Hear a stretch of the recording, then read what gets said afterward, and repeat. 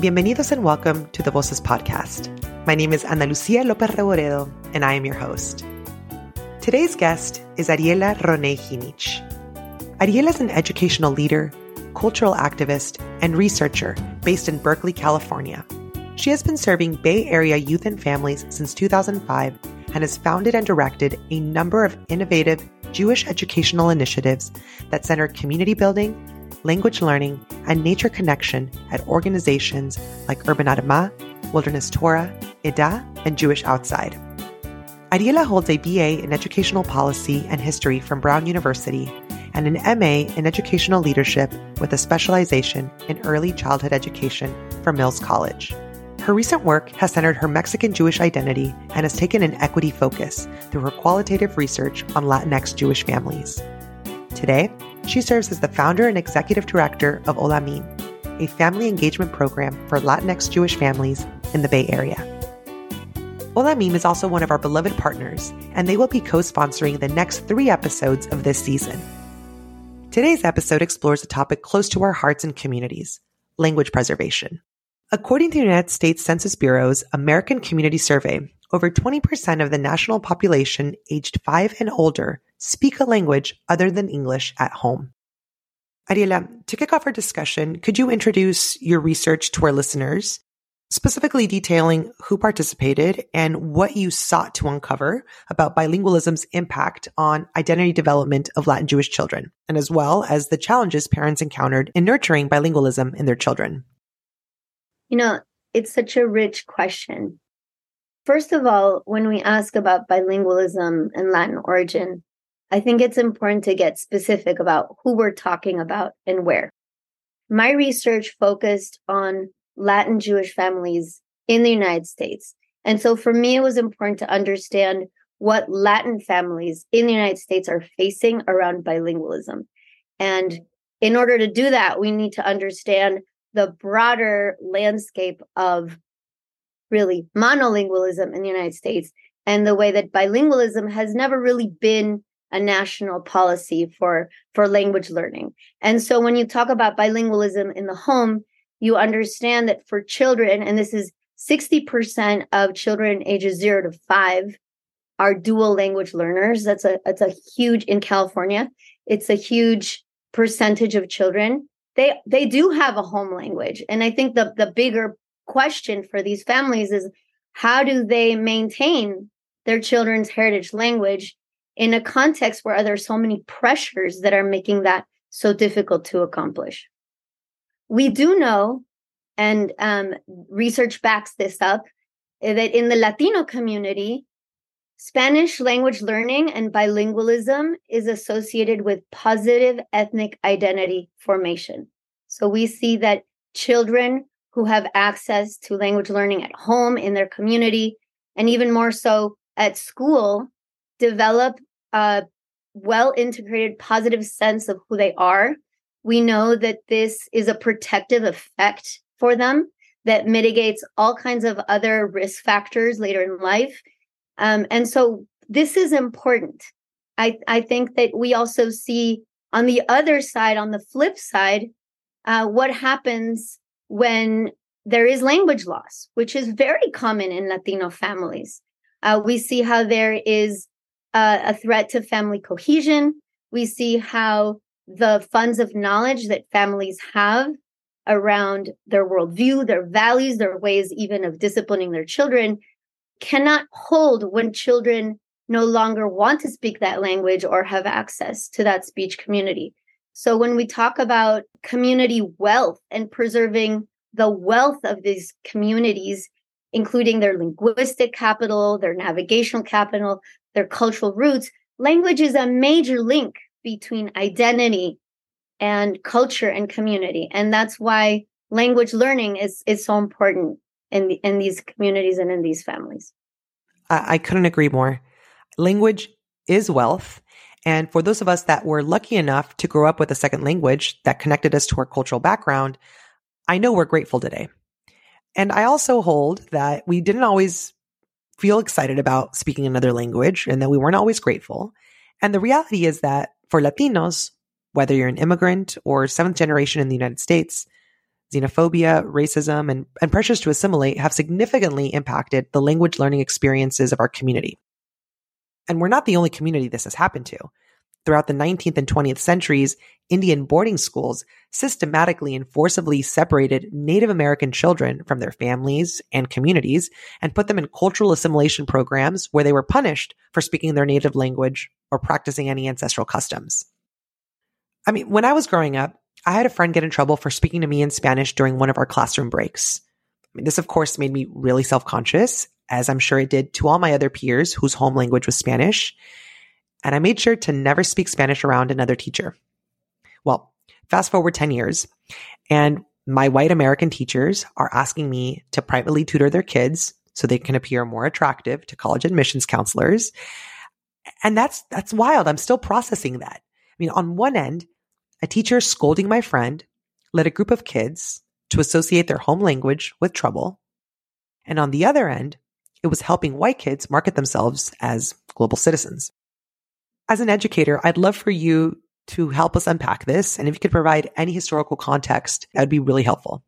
I totally agree with you. I think that in this country, there's a complete racialization of so many things, including language, that when people hear Spanish, they think of brown people who are trying to get through the border. And it's a criminalized issue as well. There's people who are arrested for speaking Spanish in this country. And there's people who get AP credit for speaking Spanish in this country. So we have to kind of look at it from an American historical perspective. And so there's a history of Latino families being told that if they didn't switch into English with their children, right, that their children would fall behind. That's certainly a part of how and why bilingualism is so difficult in this country, and why families face these challenges and these pressures to assimilate into English. I will say, though, that in the United States, foreign language has been understood as something that you acquire, something that gives children more cultural capital, and it has never been acknowledged as home language. And I think that's where this justice piece really comes up. We also see that families for whom Spanish is not their home language value Spanish language learning more sometimes than Latino families because of the commodification of Spanish, gentrification, right, of Spanish language learning programs. And you see that these are expensive programs. You see that Latino students don't tend to have access to their own language, and high quality Spanish language programs are not readily accessible, even in places like the Bay Area in California, where they're most needed. So I would say that there is a dynamic there that needs to be interrogated. Access to language is more based on class in our society because of the inability and lack of access, and lack of value for multilingualism in our country. Oof. Gentrification of the Spanish language. Wow, that got me. I wholeheartedly agree with your analysis, especially how society penalizes one group of people for speaking Spanish while rewarding others for the same action. So let's move away from the politics of language, because we could really be there all day. And let's lean into the value of language as a tool for learning. So in preparing to conduct your own research, you looked at other studies examining the long-term effects of bilingualism. What did you find? What do you think is vital for our community to know with regards to the impact that learning or knowing a second language can have on the way in which you interact with academic learning? What we see in bilingual education is that when you support home language in the schools, there's actually a cross-language transfer. And what that means is that everything, if you're able to continue learning in your home language, by the time your English language proficiency catches up, you can transfer all of those concepts from one language to the other. And this is why dual language programs sometimes show that for English language learners and Spanish language learners, they actually achieve way higher than monolingual language learners, because it's a cumulative, additive effect. When you can keep learning and developing in the language that you've already developed your whole conceptual framework in. So bilingualism is a real educational issue. It's a cultural issue. It's an issue of access to who we are, to our identities, and to our communities. And this is why it's something that I'm invested in. Well, we're very, very lucky that you're invested in this work, Ariela. Now, your study, El Corazón, which translates to the heart in Spanish, sought to shed light on the experiences of Latin Jewish parents as they embarked on the journey of figuring out how to pass down cultural heritage, language, and values to their children. Not an easy task. From a personal standpoint, I'm fascinated by your study. I'm so happy this exists. And for those of us that have yet had the opportunity to read your findings, I'm curious if you could share in a nutshell the biggest learnings you gleaned from parents you spoke to. I mean, what were the questions they were asking themselves as they navigate this stage of their parenting journey? Now, I know that's a big question. And so I want you to share anything that you feel were major takeaways that you think is valuable for our community to listen to and to hold. Something really phenomenal that I noticed in the Latin Jewish families that I interviewed is that they are so thoughtful about what they want to pass on. For some folks who have endured language loss, like Spanish language loss over several generations, it's very palpable that they see Spanish language learning in their families as a critical way to ensure Latin identity for their children. They see that learning their home language and the language they almost lost or they have worked hard to regain is and they don't talk about this as like because they're going to have great jobs or because they're going to get access to AP classes in high school. They talk about it as a link to their identity, to their family, and to their traditions. And so I think a lot of parents see language and culture as a way to stay in a world with our children that has continuity. I think this is as true for Latino parents as for Jewish parents who have struggled over generations to figure out, okay, well, what am I going to transfer to the next generation?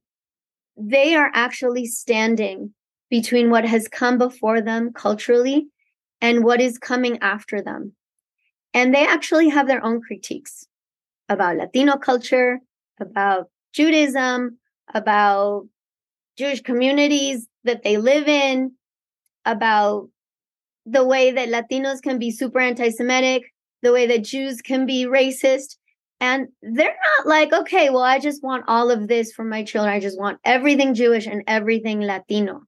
I think parents are really trying to pick and choose, even at the level of books, and noticing how books communicate certain things about language, about race, about identity. They're being very careful about what they expose their kids to and the kind of messages that they're getting. And so it's a great burden and responsibility to try to shape a child in a healthy way with two cultures that are often misunderstood. But they're also incredible curators of their children. And for kids who are kids of color, this takes on a whole other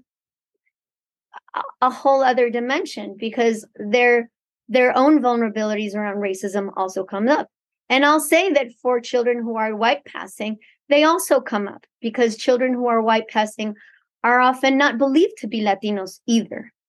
We do what we can at home, but then we have to face how institutions and societies are going to see our children. And so it's something serious that Latin Jewish families navigate. Oh my goodness. I can only imagine how raw these conversations were. And I'll say one more thing that's really interesting, Ana Lucia, to me is, and it's so basic, but children learn through association. And this is why you do the work that you do, which is Olamim. And as you've shared, Olamim is a learning community for Latinx Jewish families and individuals who hold a wide range of identities that are important to them. And together, you build community. That's amazing. And I know that you've had tremendous success with the families that you've been working with in the Bay Area. And you've shared with me the wonderful things that your daughter has said, affirming her own experiences in this community. So I'd love for you to share that with the listeners, because I think it's important for them to hear from your perspective how children are responding to being a part of a language community. I'll give you a story. I've had children in the Olamin programs. We do a lot of our programming in Spanish, our Latin Jewish programming. I've had parents tell me that their children have come up to them and said, "Hey, mommy, do all Jews speak Spanish then?" Like Alma came up to me the other day and was like, "Mommy, how can they be Jewish if they don't speak Spanish?" She is growing up because of the world that I've created for her with other families.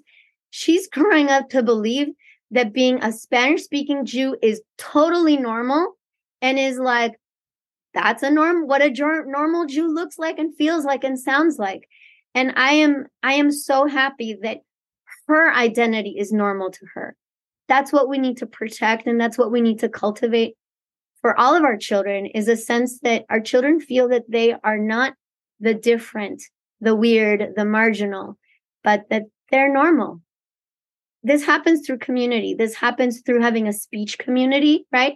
This happens through having a cultural community.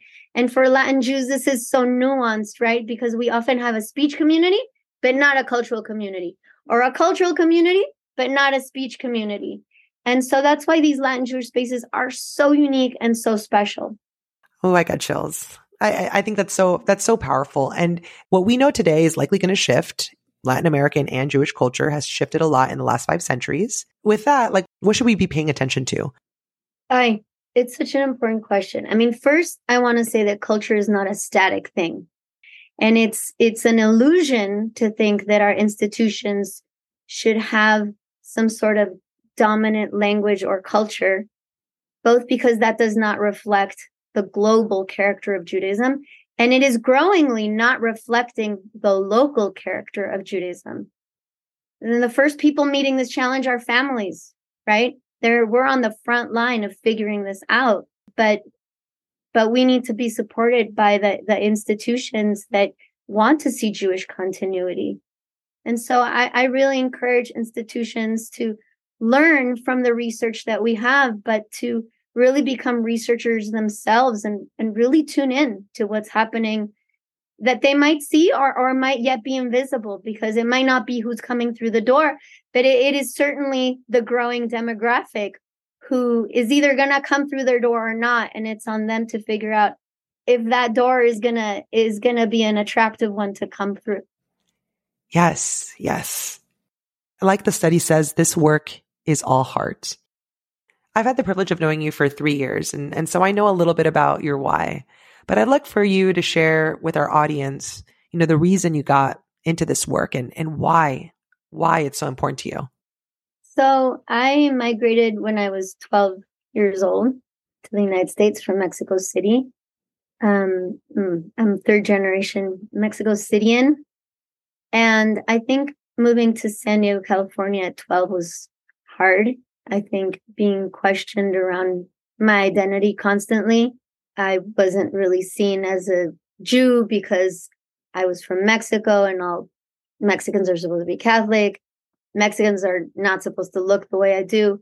It really gave me a rude awakening into how terrible the American education system is in terms of understanding complexity and complex identities. And so I know that that's what we're facing. I know as a parent, that's what my child is facing. I cannot live in English solely. For me, Spanish is my heart. For me, Judaism is my soul. And English is where I live. English is an incredible language of power and of thought as well. And I value all of the languages that I speak and all the cultures that I'm a part of. But I see where the pull is. I see what the mainstream is. And for me, hanging on to who I am, I can't do that alone. I need a community for that. When my daughter was born, she was really the first person in my family that I could speak to in Spanish all of the time. I would go to Jewish events, and she was the person that reflected my Latino identity. And it really showed me how strongly I needed more Latinos to be part of my Jewish community. And so this work is very personal to me. I see the cost, the cultural cost to me of not having a Latin Jewish identity and of having to choose between Latin and Jewish constantly. And I don't want that for my child. I don't want that for other people's children. And more than anything, I don't want that for other parents. I think it's a very difficult, very isolating place to be. And what I love about this Latin Jewish work is that it's not about being victims. It's not about being oppressed. It's not about marginalization. When we're together, it's about joy. It's about fun. It's about laughter. It's about sharing. It's about jokes. It's about songs. It's about childhood memories. It's about funny music we love that we used to listen to that is ridiculous. It's about food that reminds us of our grandparents. It's about these things that bring us life. And that's what our children deserve. Amen to that. Yes, yes. Thank you, Ariela. Your research and work are inspiring, and we are so thankful to be in a loving partnership with you and Olamim. So felicidades on your incredible work. Y adelante, let's go. As I mentioned in the beginning, Olamim is a proud partner of this season of the Voces podcast. And in addition to this episode, the next 3 episodes will lift up the experiences of Latin Jewish families navigating cultural preservation. We look forward to the next episode. And until next time, ciao.